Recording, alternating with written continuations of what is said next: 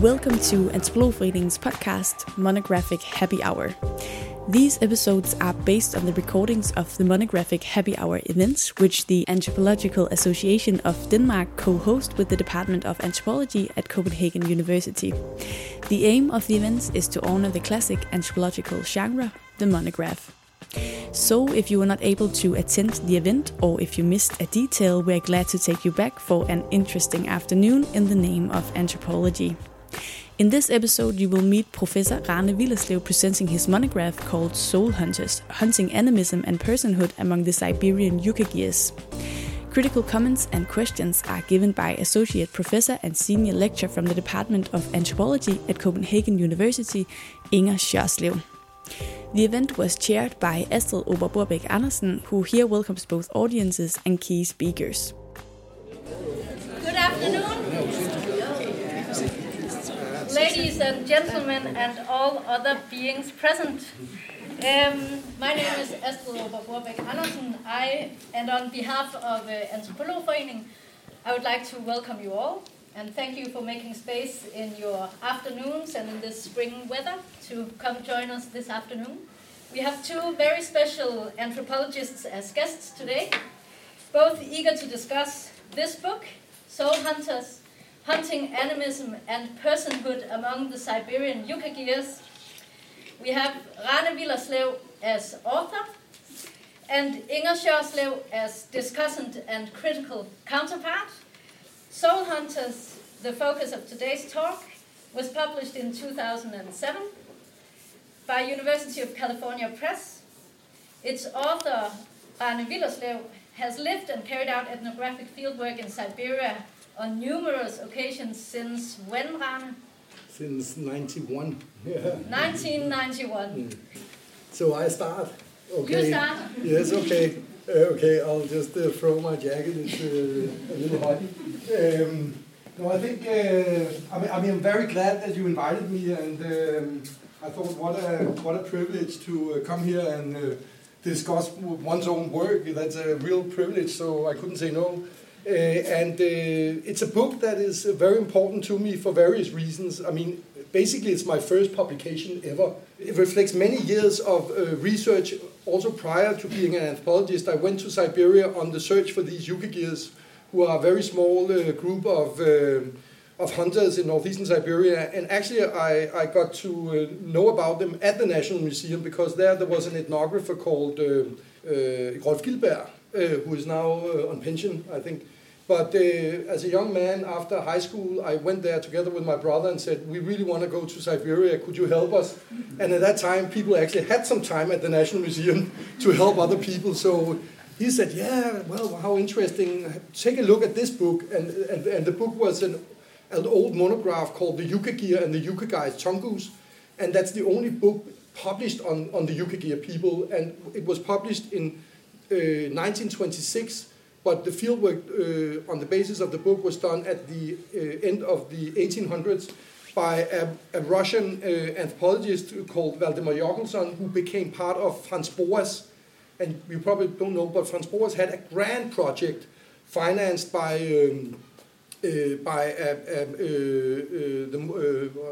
Jessup, a project called the Jessup North Pacific Expedition, and the point was to try to locate the cultural and racial connections over the Bering Strait. It was a huge project, and a lot of Boas' own work among the Northwest Coast Indians and his work on the Eskimo was carried out as part of that grant project. And he hired two anthropologists from Russia called Jochelson and Bogoraz to do fieldwork among the indigenous populations of the Siberian Northeast. And it ended up in a number of volumes on various groups, including the Yukagir. You can see why this was never synthesized into an actual conclusion, because that would work against Boas's theoretical project, which was the introduction of the particular study of particular cultures. Yeah. So, but it left these amazing monographs that, in the kind of the spirit of that time, describes everything, the culture from A to Z. You know, it has descriptions of material culture and wonderful drawings and photographs, and religious lives and so forth. But these the two Russian scholars placed it within an evolutionary framework. But it's a very sort of honest account, and actually some of these books are later looked upon as some of the best ethnographies ever published. I mean, they were exiles. Jockelson and Bogoraz were exiles. There's a long tradition for sending people to Siberia that goes way before Stalin. These two belonged to a communist group, almost anarchist group, and the Tsar didn't want to deal with it, so he sent them to Siberia, and they had nothing to do. So they learned the local languages and started studying these people and wrote these wonderful monographs, including this one.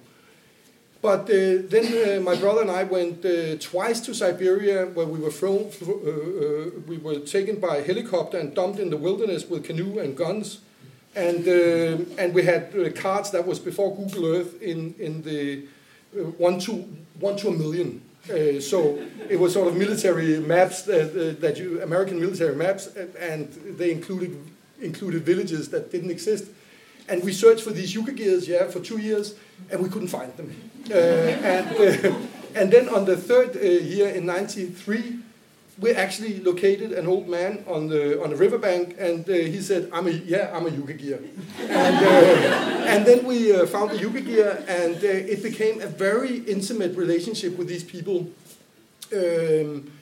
That involved one of their, and it was just after the Soviet collapse of the Soviet Union, and like other Siberian groups, they were thrown into a new situation, and I would say a much worse situation, because you have to imagine that Siberia at the end of the Soviet time of the Soviet Empire, in many ways was similar to Greenland. There were a lot of food stuff that was transported from Central Russia, canned food, even wines that you couldn't find in Moscow and St. Petersburg were transported out there, because the Soviet Union had a policy for developing these areas, and they also had a particular ethnic policy on ethnicity that was kind of self-contradictory, but basically included that these minorities should be supported in particular ways,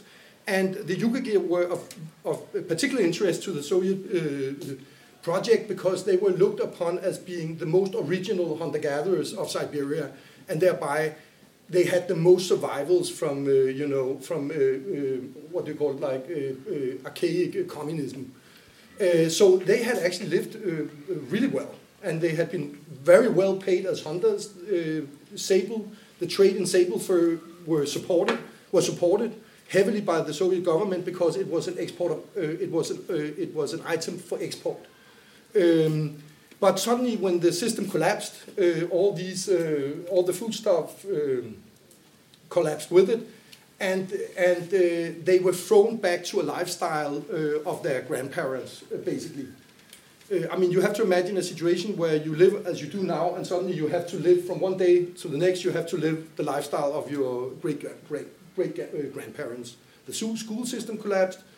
The food stuff was not there. There were no wages. There was nothing, and it became overnight a complete subsistence-based economy. And on top of that, it was a mafia company that controlled the fur trade.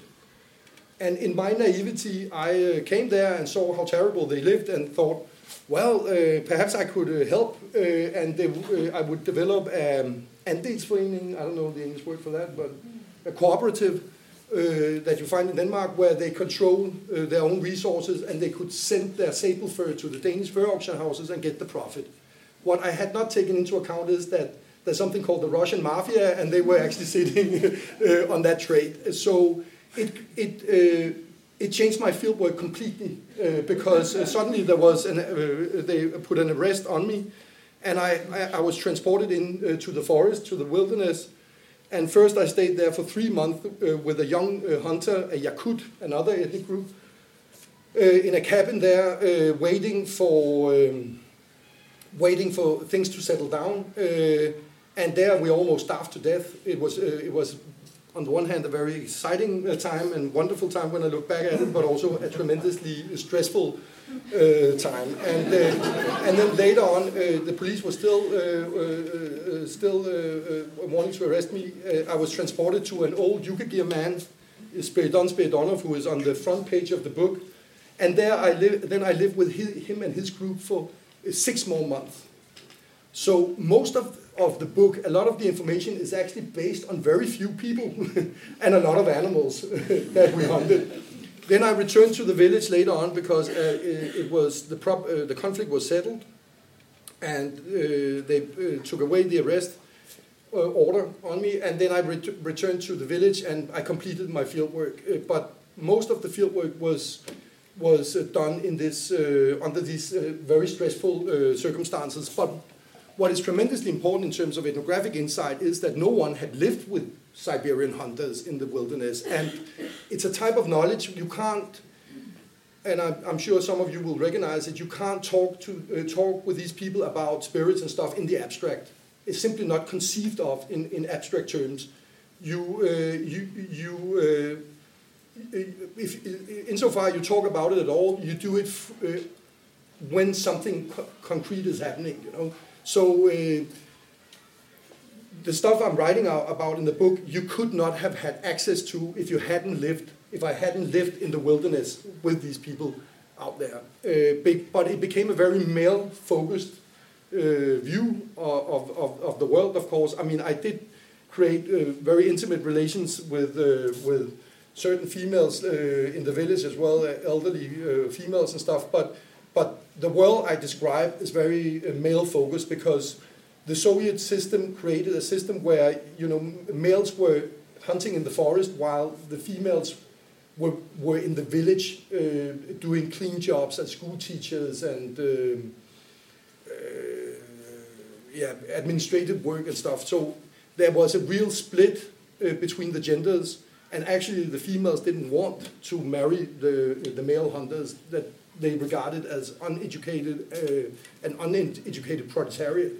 They preferred Russian men, but these Russian men left and had already left this area at the time. So a lot of the children being born in the village were actually with Russian men, but it's a very flexible system, and these children are just incorporated into Yukagir life as Yukagir. I mean, they don't define the Yukagir identity in terms of language or blood. They define it primarily through your activity. So if you're a hunter, you're a Yukagir. If you are a reindeer herder, you're an Evan. And if you are horse and cow breeder, you are Yakut. And you can actually switch between them and change identity accordingly what you engage in at the moment there. So, and then finally it was an exciting. It's an important work for me because I did my PhD in Cambridge, and Morten Axel Petersen, that you probably know, he was 1 year ahead of me, and his Eduardo Viveros de Castro had visited Cambridge the year before I started, and he had put into motion a new way of thinking anthropology. At that time, it was very dominated by the crisis of the 80s, I would say, and you had started moving out of the writing culture crisis, and you had the first move out of that had been through phenomenology, and suddenly Eduardo Viveros de Castro came, and he kind of made a radical view on what anthropology of what classical anthropology could do, and I became very influenced by that, but before that I had been highly influenced by Tim Ingold, because I did my master's in Manchester, and he had influenced my way of thinking. And I think the book is interesting, seen as a kind of, it's not an ontological book, really, but it actually addresses a lot of the questions that the ontological turn has addressed, but it does that more through, I would say, a phenomenological approach. Having said that, I think what was important about the time in Cambridge at that point was that there was an openness, a playfulness, a theoretical playfulness at work that I had never experienced before. I mean, you could try all kinds of weird things, and it was actually, I mean, if you later on, I would say that what went wrong about the ontological turn was that it tried to systematize something that was basically had evolved out of a very playful, a kind of a playful approach to finding the boundaries of our own field. We constantly search for the boundaries. Who could make the most surprising interpretation? That was the type of environment. Yeah, and for those of you who have read the book, you would see that there's a whole bunch of theoretical approaches that I draw on, which is very much in the spirit of that time in Cambridge. I draw on Heidegger, and Engel, but I also draw on Lacan, and I draw on various forms of psychology and so forth. And I think I remember that time as being the most playful time in my it was an amazing time because it was so open-ended, and it was so liberal in its approach. And I think I like a lot of what the ontologists are doing, but I think the problem has been the moment you try to systematize it and turn it into something of a particular kind, you kill that very playful approach that existed prior to its prior to the ontological turn being established as a turn, if you would like. Yeah. So I think on that note I will stop. Yeah. Okay. Thank you very much, Rane. Thank you for inviting me, Astrid. I actually wrote a manuscript, but I suspected that I wasn't going to use it, and I don't think I will, really. But maybe just to get me started, you already said a lot of things yourself about the ontological approach, and I also more or less suspected that might happen. So my criticism of that disappears maybe, but you would have it anyway. But I couldn't. I thought. Well, I have to say right away that this book, which I read thoroughly during Easter, I had written it before, read it before, when I had to write something about it, but not as well as now. It's a book that I really like. I really like it. I'm almost dare to say that I love it. I think it's a beautiful piece of anthropology, ethnography, precisely the way it should be. It's lived experience. It's good analysis. It's well written. It's engaging. What it maybe doesn't do, I see it as firmly grounded within the best of our paradigm of anthropology. And this is what I wanted maybe to teach you a little bit with. But I can already hear my own, the power seeping out of my provocation here, because I wanted to say it's not all that wide. And of course, 10, 11 years have passed, or maybe more, since you wrote it.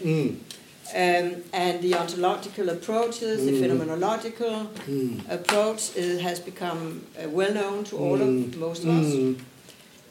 So maybe it's that. I can truly appreciate that there's playfulness in it, and I understand. And you know the approach by Viveros de Castro on personhood, perspectivism. It did provoke us when we first heard about it. But in the meantime, it's become a bit of a little bit misused. And as you said, when you put things into boxes, its playfulness, power, disappears. But anyway, the book. Let's talk about the book, because that's what we're here for. When I read it with this purpose of today, I thought, I think we're going to talk about shamanism. and we can if you want to. Yeah, we can. Yeah. But when I read the chapter, I didn't think there was so much to it. It's pretty straightforward. That the shamans are, or you say that shamanism is about getting things done. And the way the hunters, who are the absolute main characters in your book, the way they act is already sort of part of the way to shamanism. Yeah, I think it's the foundation of shamanism itself. Yeah. I mean that that shamanism is actually like an iceberg where the shamans with all their fancy clothing and drums are just the tip of an iceberg that goes much deeper. Yeah, so it's I think shamanism is grounded in hunting. Okay. I really think so. I mean, I know it's not particularly popular in anthropology to talk about origins, but I think that shamanism has originated in hunting. I mean, there's no doubt that hunting is the way we has had a tremendous importance for 95% of our time on the planet. You know, and I think shamanism is a type of hunting just as well as it's a type of warfare and stuff, but it's in Siberia you have actually overlooked what you call family shamanism, which is a kind of not the type of shamanism that we think about when we talk about Siberia is the one with all their spectacular clothing and stuff. But there's reason to believe that is a very late phenomenon that was created as part of the colonial the horrors of colonialism, because it gave way to all these epidemics, and a lot of you have to imagine that it's the same situation as in the Americans, where the great majority of the population actually dies from diseases, and out of the ashes are these sort of spectacular shamans created that are mostly whose main job is to try to fight these diseases. But underneath that, you have the much more sort of mundane type of shamanism, with this, like the grandmother who imitates a moose when they are starving, and then the little boy has to shoot her in the heart, and she's imitating the dying moose and stuff. These kind of things, and they are never described. I mean, not in the literature either, because they were, and they continued to be practiced way into the Soviet era, whereas Stalin killed all the spectacular ones very quickly, So I think there's an intimate connection between, the hunting, because what they are practicing, the hunters it is a type of shamanism. It's just linked to practical activity, I mean, that's the beauty of it. When you imitate a moose, it sounds like crazy. They imitate a moose to make it give itself out of love to the hunter, but actually it works. I mean, there's no difference between the cosmological setup and the practicality of the event itself. So I think, anyways. That's fine, because that might we might take that further into, I guess, what is my I don't know, but the most important question for me to ask in your book is this thing about, it is perspectivism, it's the idea of personhood, it's the transformations of the hunters, and I do understand, and I also, it's fine, that you say this is ontologically true. It is not, you have the critique in the beginning of the book, that this is not like old school anthropology and as if thing. It's not that they represent themselves as a moose, an elk, an animal. They are. They really transform. Maybe. But I did learn a lot from the ontological way of thinking. It has really kept me going intellectually in later years. But also because I have this reservation about it, and I cannot quite find out where it lies. But I think that one important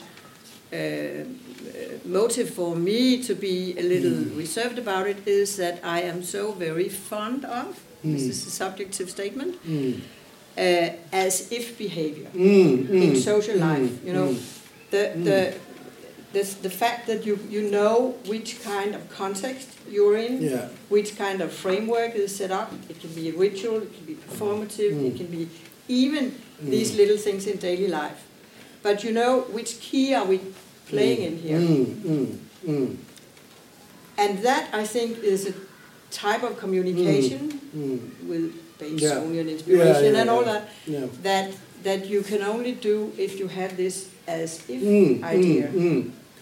And I think that your book is full of examples of how this perspectivism transformation of subjects is contextual, circumstantial. You say it yourself, you write it, you quote old Spiridon here, who says, do you think I'm crazy? When you ask him if he thinks animals are people. Animals are people. No, he doesn't think animals are people. So he thinks maybe he does, maybe he doesn't. That animals are people when he goes hunting.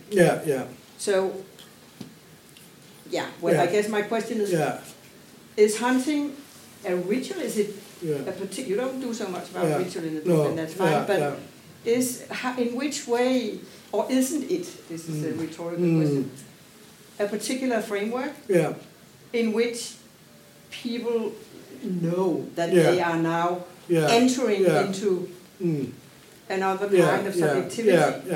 And don't they, in so many other situations, play around with communication forms?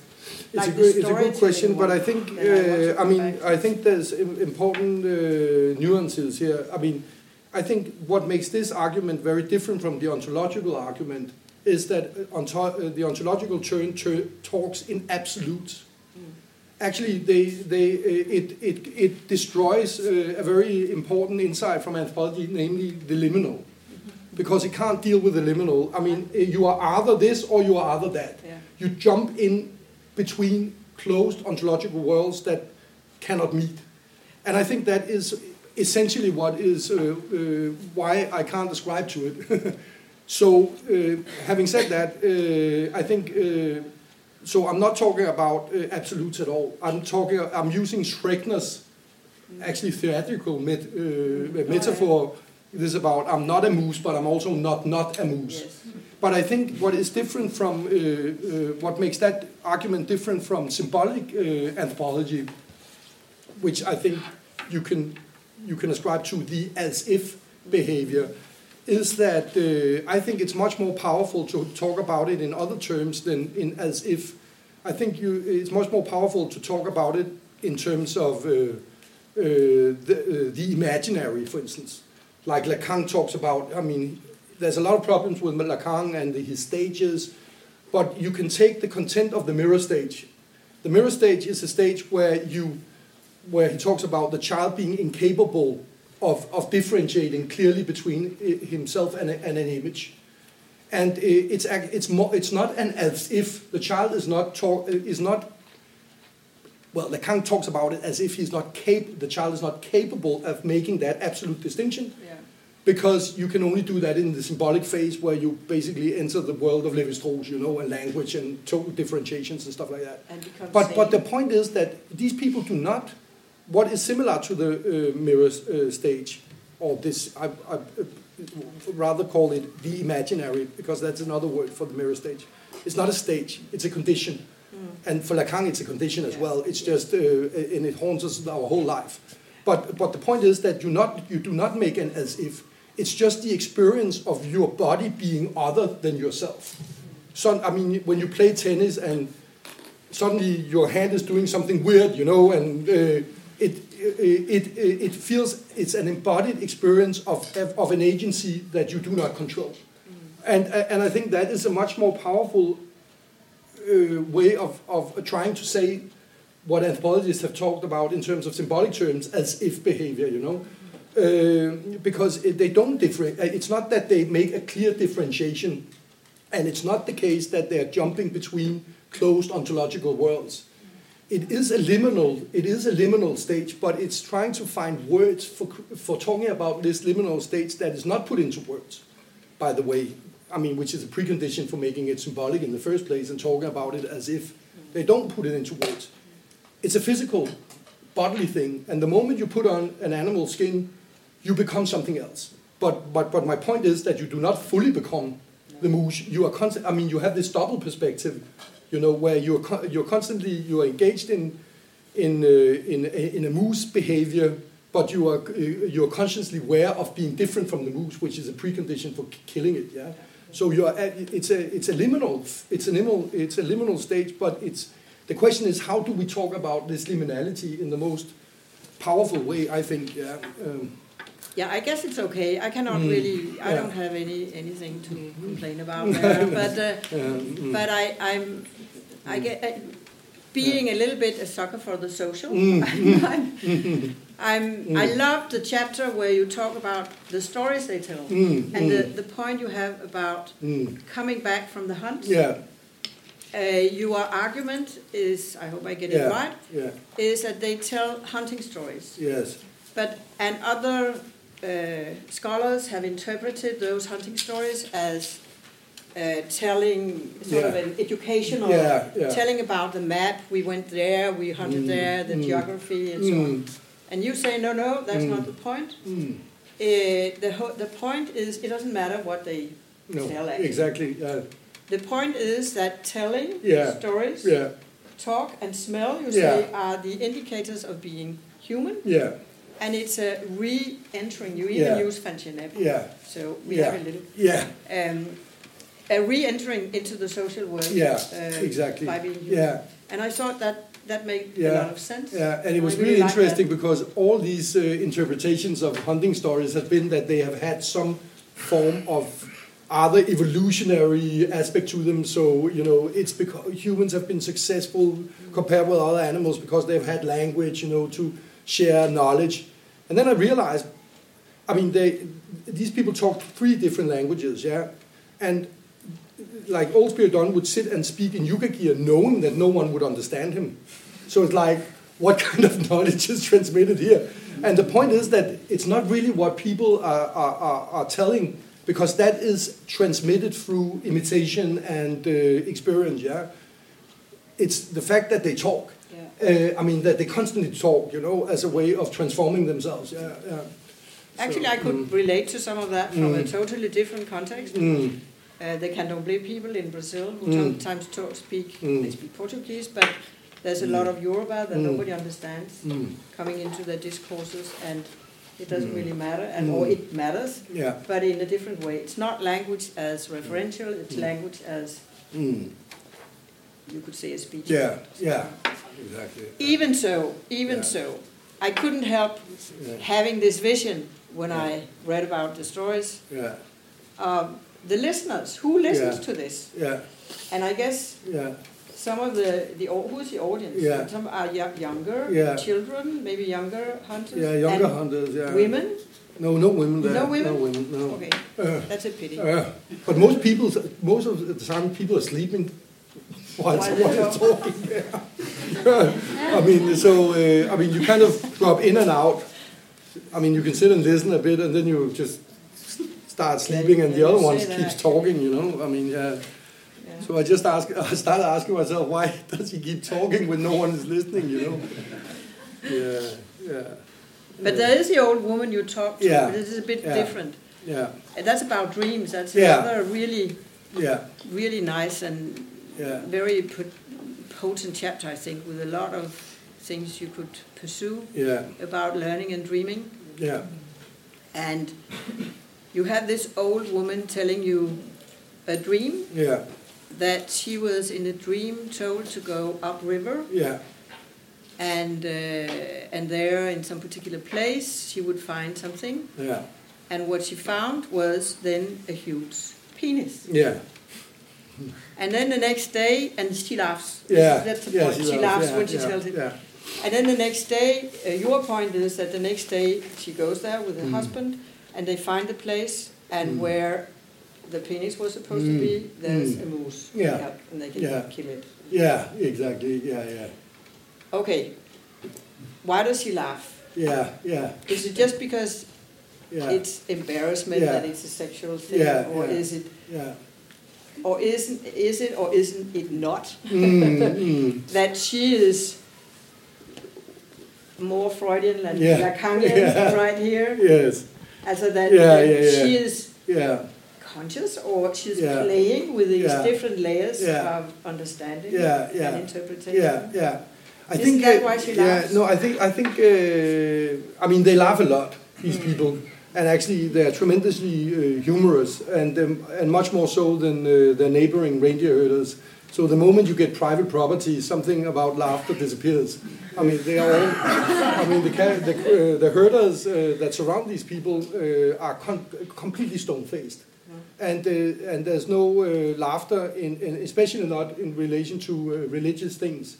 Whereas these people are laughing constantly, and what I did not write in the book because it didn't fit into my theory, but I dealt with it later on, was this amazing story where I went bear hunting with a couple of Yukigir men, and then there's a very elaborate ritual when you kill a bear. Yeah, so you start saying, "Grandfather, it was not me who killed you; it was a Russian who killed you." And when you take off the skin, you say, "Grandfather, you must feel warm. I'll take off your skin and or your jacket." And so forth, and the whole point is to sort of under communicate the violence, the violent aspect. And there's a bunch of mythology that talks about all the horrors that happens if you break the etiquette, And then I'm out with these two hunters, and while one is we have killed this bear, and one is stabbing out its eyes of the dead bear, saying "kra kra" like a raven, so we can't see who is chopping it up, and the other one is building a tableau for the bones. They have to be cleaned. And then suddenly the guy who's building the thing shouts to the other hunter who's stabbing out the eyes, imitating a raven, says, "Grandfather, don't believe it. It's not a raven sticking out your eyes. It's actually Nikolai Vasilievich." and the hunter that's sticking out his eyes, they're like, "Ugh." And then they start laughing, both of them, extensively, And then the older guy who stabbed out the eye says, "Oh, don't stop this! Go and finish the ritual, But they keep laughing while saying this, and the world of Eduardo Viveris de Castro collapses at that moment, because here I'm out, to take these people seriously, and they don't even take their own religious beliefs seriously, So it's like, oh, what happened? And therefore I didn't bring it into the book because it was like a misfit, But it haunted me, and in the end I dealt with it, and the deal is, of course, that it's not a question that they don't believe in spirits. It's first I thought, is it because of that? It's because these are tremendously egalitarian people. I mean, immensely egalitarian, and that includes spirits as well. That they don't allow anything to take total authority, so one point is that through laughter you actually undermine. You laugh at the gods basically. You ridicule the gods as you would ridicule anyone who puts himself up on a pedestal. But the other thing is that they realize, of course, what many of us as anthropologists have realized, that life happens between rules and what you have to do. You break the rules all the time. I mean, that's Bourdieu, the inside of Bourdieu, But whereas other cultures try to suppress this fact, they expose it, but they expose it through laughter. That life happens between rules and actual living. And the third thing is that because I'm writing with Morten Nielsen on this right now, actually, on humor. Because what is interesting about humor is that it's built up by a setup and a punchline. And what you basically do in humor is that you bring two things together that have that cannot, by the nature, fit together.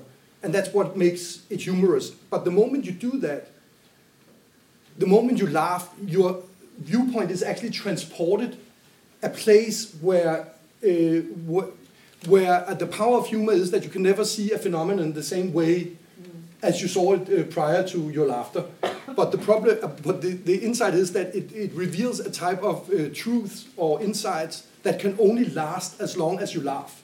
So it's not the type of insight that can enter the history books, but it can. But it kind of twists the world in a particular way, in a particular moment, and the moment you've stopped laughing, the insight is gone. Yeah, but it lasts by the fact that you can never see the phenomenon in the same way before.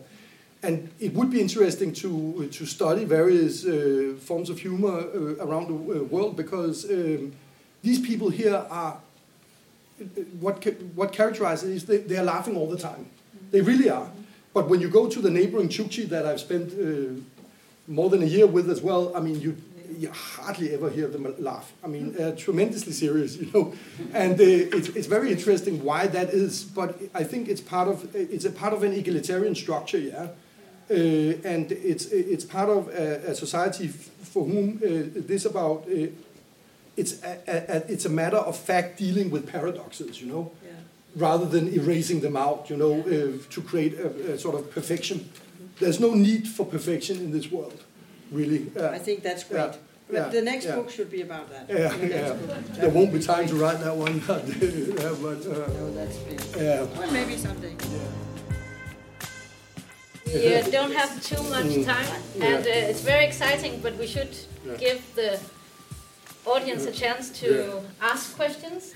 Yeah, okay, so I wanted to ask a question which is about time and timelessness. Yeah. And I think a lot of anthropologists who are writing monographs right now are quite concerned about the shelf lives. The what? The shelf life of their books. Yeah. They think that the societies and communities, they change so quickly, then 3 years down the line, their books will be completely redundant, who's going to read it. And so there is so much of pressure on us to think about the fact that, okay, what can we add which is timeless in our work, so that across generations people would still read it and think that, this has become quite relevant, still relevant for us. In a way that fiction does for us. Like you would still read Maupassant or Chekhov and think, it's still relevant for us, this discussion. So what would you think in your work is actually timeless? But I mean, I have these kind of discussions at the museum as well, yeah. And I mean, I try to frame it in various ways. I mean, the small truth, the big truth, because the museum is in my view, the biggest problem for a museum is that when it delivers the small truths, and the small truth is what you can say for certain. And it's like when you want to. If you want to pull a woman, it helps that you have a car and a permanent job, but it's not going to make her marry you. Yeah. So if you want her to marry you, you have to deliver a bigger truth. And the same with the museum. And the moment you deliver the bigger truth, you enter the world of fiction, because you enter a world where there's no certainty. Yeah.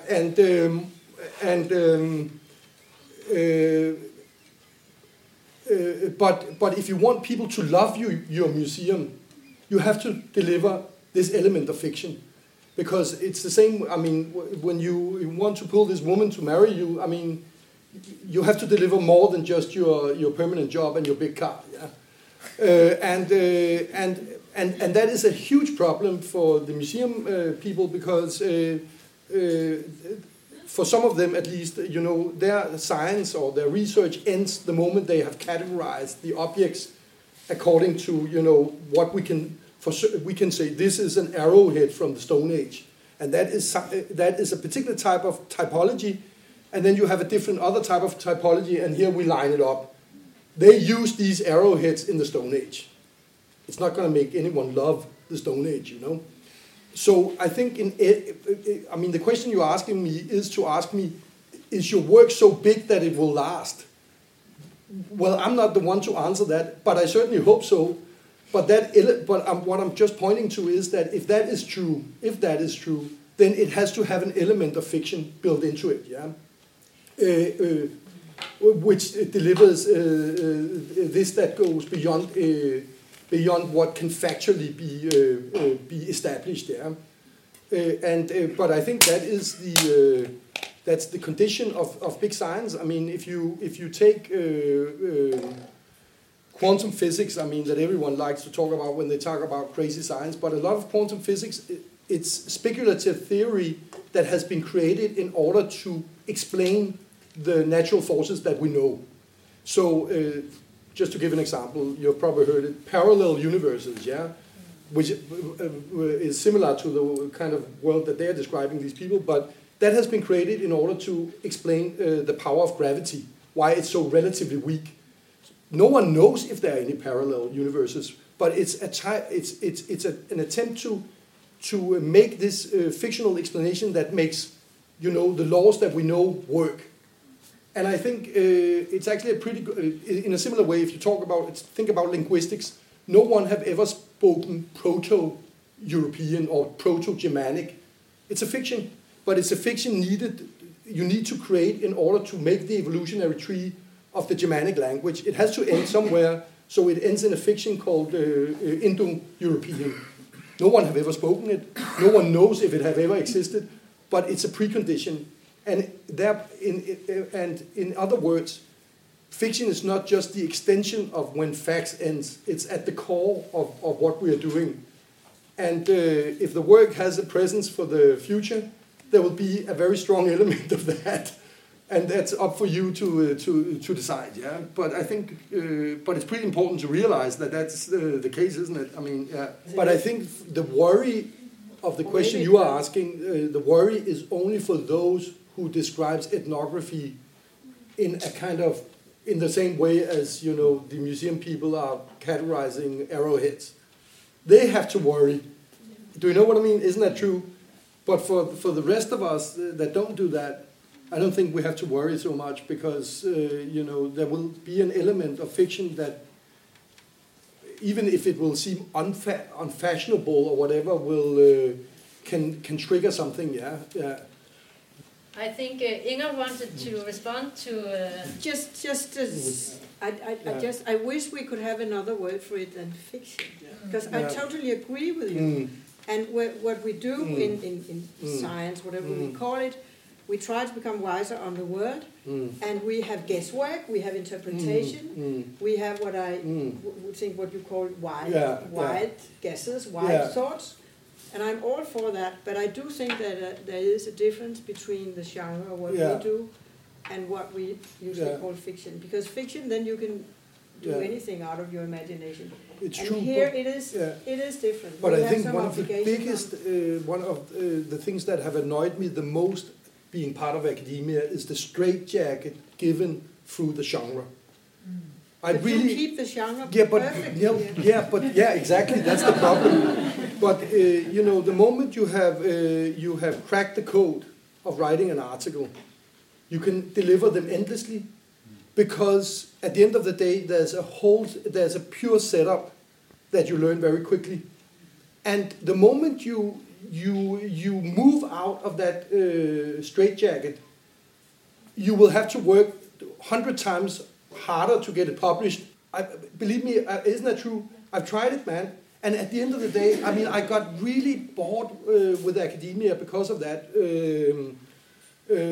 Because of course there is a connection, and we should know that there is of course an intimate connection between form and content. So the thought that every argument would fit the same format is absolutely terrible, but that is the condition of academia that I think is terrible.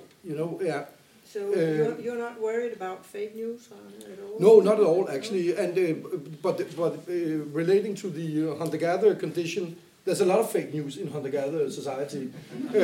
But the thing is that you actually you have to share everything, you have to share any information, but at the end of the day, you only rely on your experience, in that type of society. It's a result of agricultural society and industrial society where you think that institutions can represent the truth. Now we are back in a situation where everyone can communicate everywhere and everything is shared, and that means that we can't rely on institutions for any truth. And thanks God for that, because I mean, think about it. The prototype of the agriculture. Bit dizzy. Not that I'm all that for no, but the archetypical example of an institution representing truth is the local priest that walks around giving all kinds of bullshit, and all the farmers says, yes, that must be true because the priest says it, you know. And it's the same with the National Museum and so forth. The National Museum says it, therefore it must be true. Yeah, but we can't. That cannot be the condition of our lives. Thanks God, you know. I mean, now it's up to the individual. But fake news is only dangerous for a population that lives in ignorance, I think. I mean, yeah. And that should be good news for the educational system, because that is actually part of why it's valuable, you know, is that it allows people to make, critical judgment. So there's a talk for education, but before we sort of break the university down, we will leave this conversation and pose another question. Yeah, I was just wondering about something. I think I take a different position than with regards to timelessness. I'm actually very curious towards the creation of the monography. The creation of your monography, of the fieldwork itself. And I was wondering if you could perhaps talk a little bit about, with no regards to big truth, small truth, whatever, but what you kind of figured was the aha moment of your fieldwork. What was the kind of most significant finding or feature? Or, could you perhaps elaborate a little bit about also the creation of your fieldwork and your findings as they came out? But I think for me, the most significant moment was the moment where I realized that they imitate this moose in order to attract it. That became the kind of core, the core kind of insight through which you get a lot of information when you go into the field, and they all seem tremendously fragmented until you make some sort of lens through which you bring it all together, and of course that is an analytical fiction because you create a trajectory through which you bring their world together, but that trajectory was when I realized that they actually transformed their bodies in the image of the moose in order to attract it, and they do attract it. So what seemed as mad magic actually had a very tremendously pragmatic, straightforward side to it. So for me that was. I could have chosen another trajectory, and the book would have been a completely different one. So I think for me that was very important. And then when I heard these descriptions of of everyday shamanism, where the grandmother imitates the moose, and the little child has to shoot it, it was obvious that was a continuation of that particular practice. So a lot of things were brought together in around that practical activity. It's a very good question, because what I then realized is that this technique is actually developed for reindeer. It's not developed for moose. It's a particular technique that developed for reindeer, and when you look, because reindeer were the main game until the 1970s, and then there were a lot of forest fires, and the reindeer went out, and the moose came in, and they kept practicing this technique, although it's not meant for moose, and it's actually not particularly efficient for moose, because moose are colorblind, they have very good hearing, and they are most efficiently hunted with dogs. And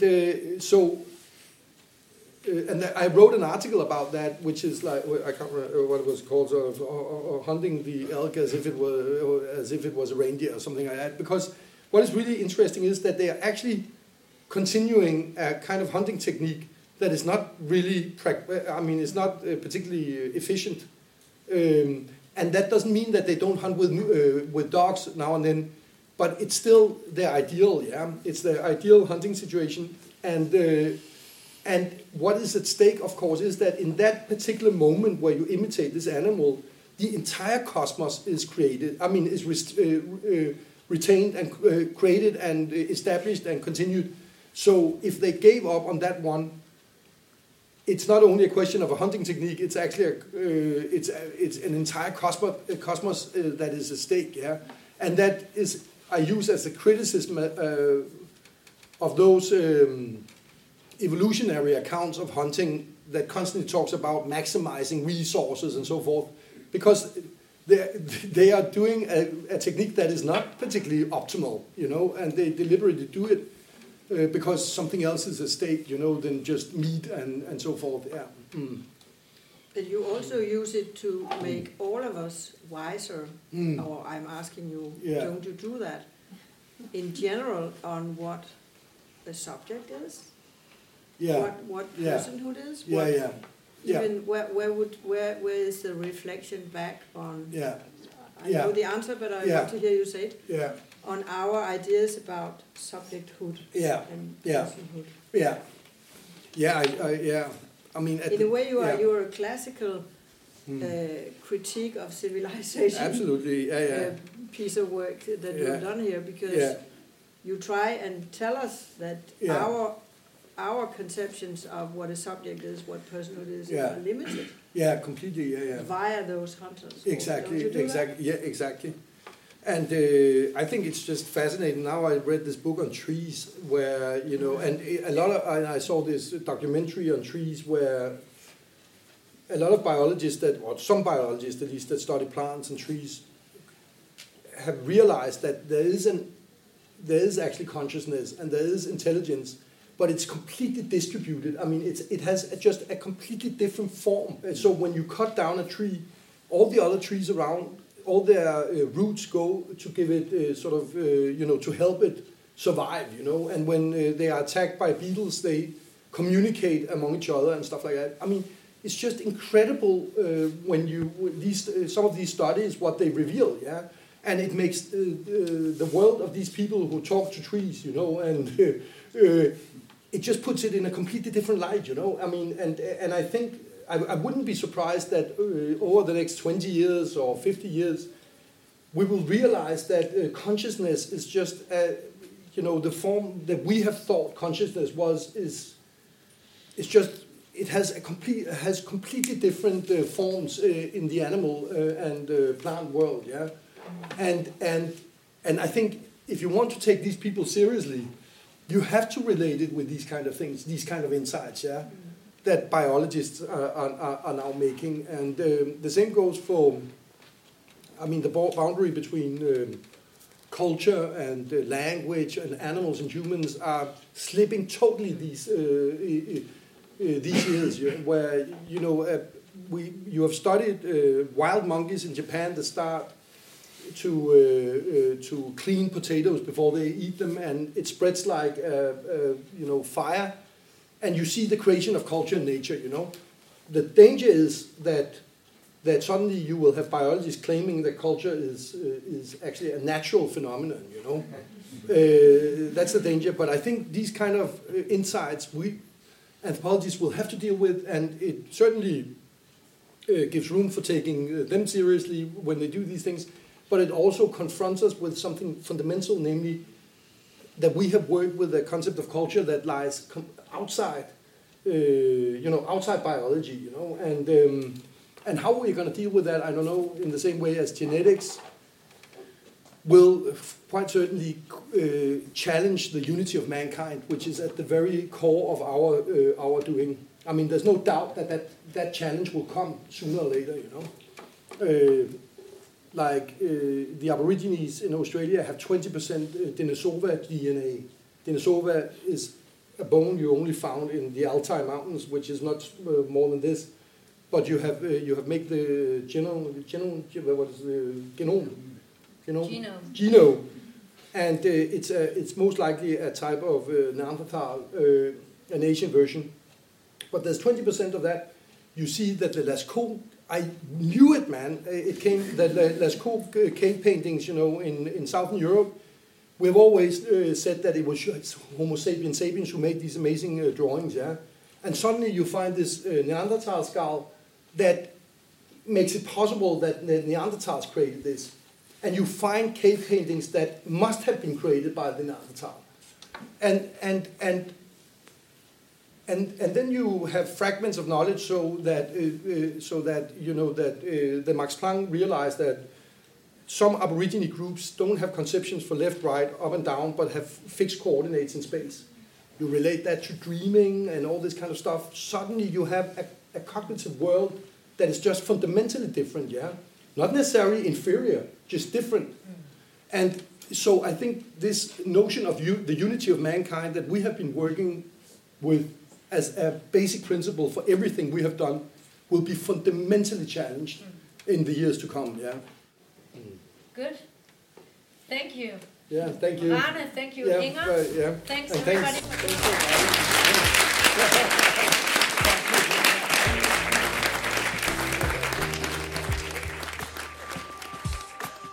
This podcast is produced by Anthropological Denmark, the Anthropological Association of Denmark. In this episode, you heard the recordings of the monographic Happy Hour event with Professor Rane Willerslev and Senior Lecturer Inger Sjørslev discussing the insights of Rane Willerslev's monograph, Soul Hunters. You can subscribe to this podcast on iTunes and SoundCloud, and also stay tuned for future events on the association's Facebook page and gain more insights to the work of Anthropological on our website.